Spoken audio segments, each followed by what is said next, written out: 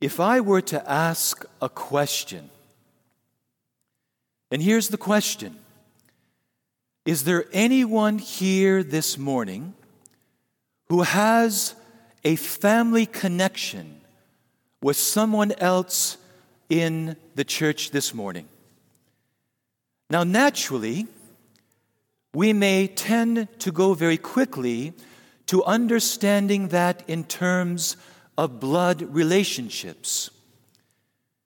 But it is so important that we are plugged in to what God is doing.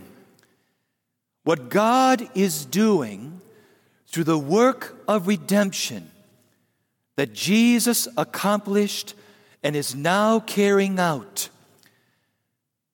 God is healing every wound of sin and division. And through the death and resurrection of Christ, through the power of redeeming love, God is gathering.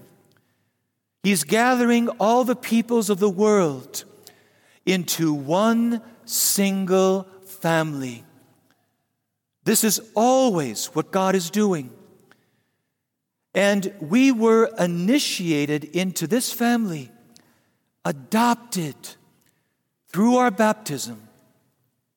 And the gift of the Eucharist, one of the most beautiful fruits of the Holy Communion that we are going to receive this morning, is it not only strengthens our communion with Jesus, but in doing that, it strengthens our communion with each other.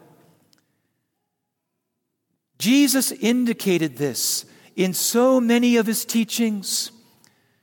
There was one time when he was before a great crowd. We can imagine ourselves this morning as that crowd. Imagine Jesus just standing here and he's teaching us. And then just outside the door, his mother and two cousins, which he called brothers, wanted to see him. So we can imagine one of the ushers coming in and saying, "Jesus, your mother and your brothers are outside waiting to see you." And then Jesus, like any good parent, he uses every opportunity to teach. And he says to the crowd in front of him, "Who are my mother and my brothers?" And then he said, "Whoever hears the word of God and lives it, they are my mother, my father, my sister, and my brother. This is my family," is what he was saying. And he knew that this would be one of the powerful fruits of the gift of the Eucharist. Let's be clear on what we will receive. More correctly, who. When we come up to the Eucharistic table and we receive communion, we are receiving Jesus, which means that we are also receiving his mind and his heart. They can do open heart surgeries today. It's amazing. They can take out, that beautiful organ that pumps blood through our body. They can take that out and put in another one. Imagine if they could do an open heart surgery with our spiritual heart, that heart that loves.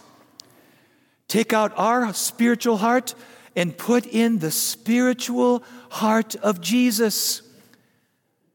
And you go, "Oh my gosh, I have in me right now the spiritual heart of Jesus.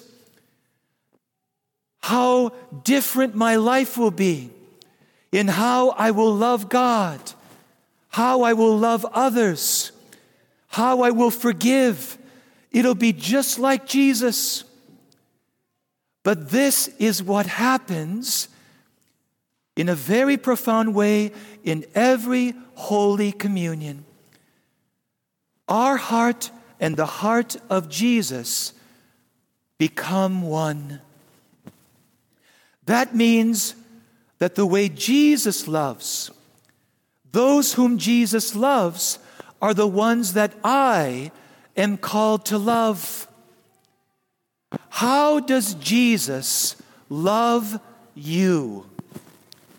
How does Jesus love you? Holy Communion means that I am called to love you as Jesus loves.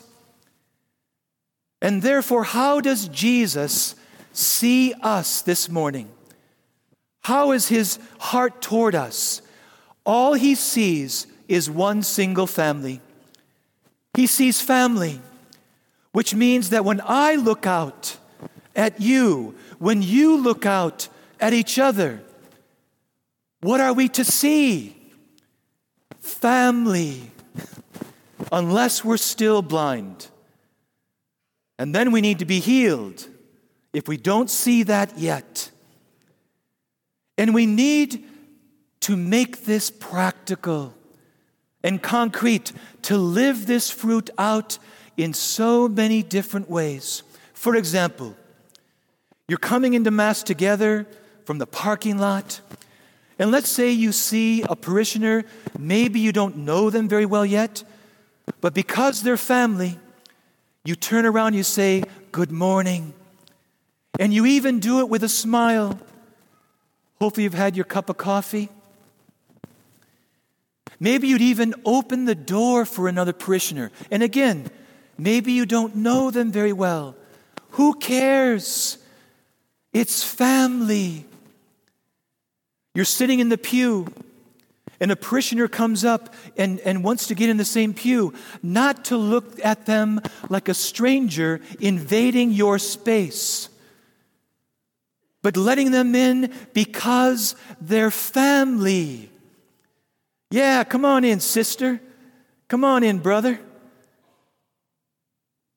When you hear a prayer petition of a parishioner who has died, there'll be one today, that you would take that person into your prayer this coming week.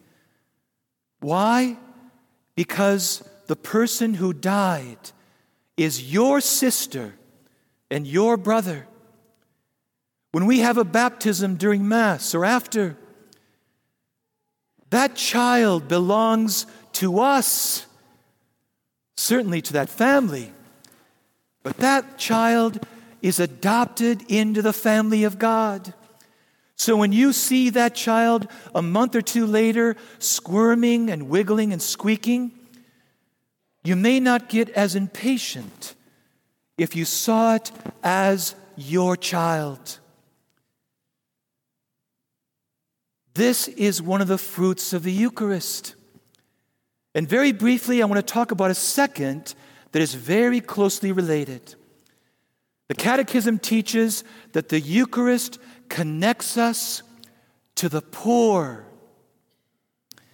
If I want to honor the body of Jesus that I receive, then I should not dishonor him when he is naked, hungry, and thirsty. The same one who said, "This is my body," also said, "I was hungry and you gave me food. I was thirsty and you gave me drink. I was in prison and you visited me. I was sick and you came to me."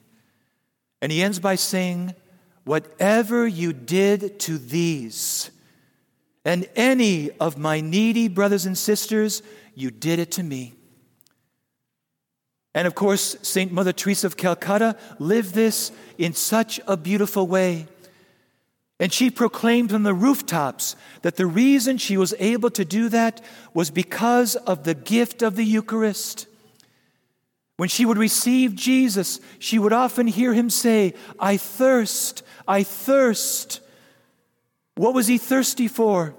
I thirst for love. And she wanted to quench that thirst of Jesus in the poor and the needy around her. There was no difference. All day long she was with Jesus. At Mass, with Jesus. With the poor, with Jesus. Two concrete ways to live that one out.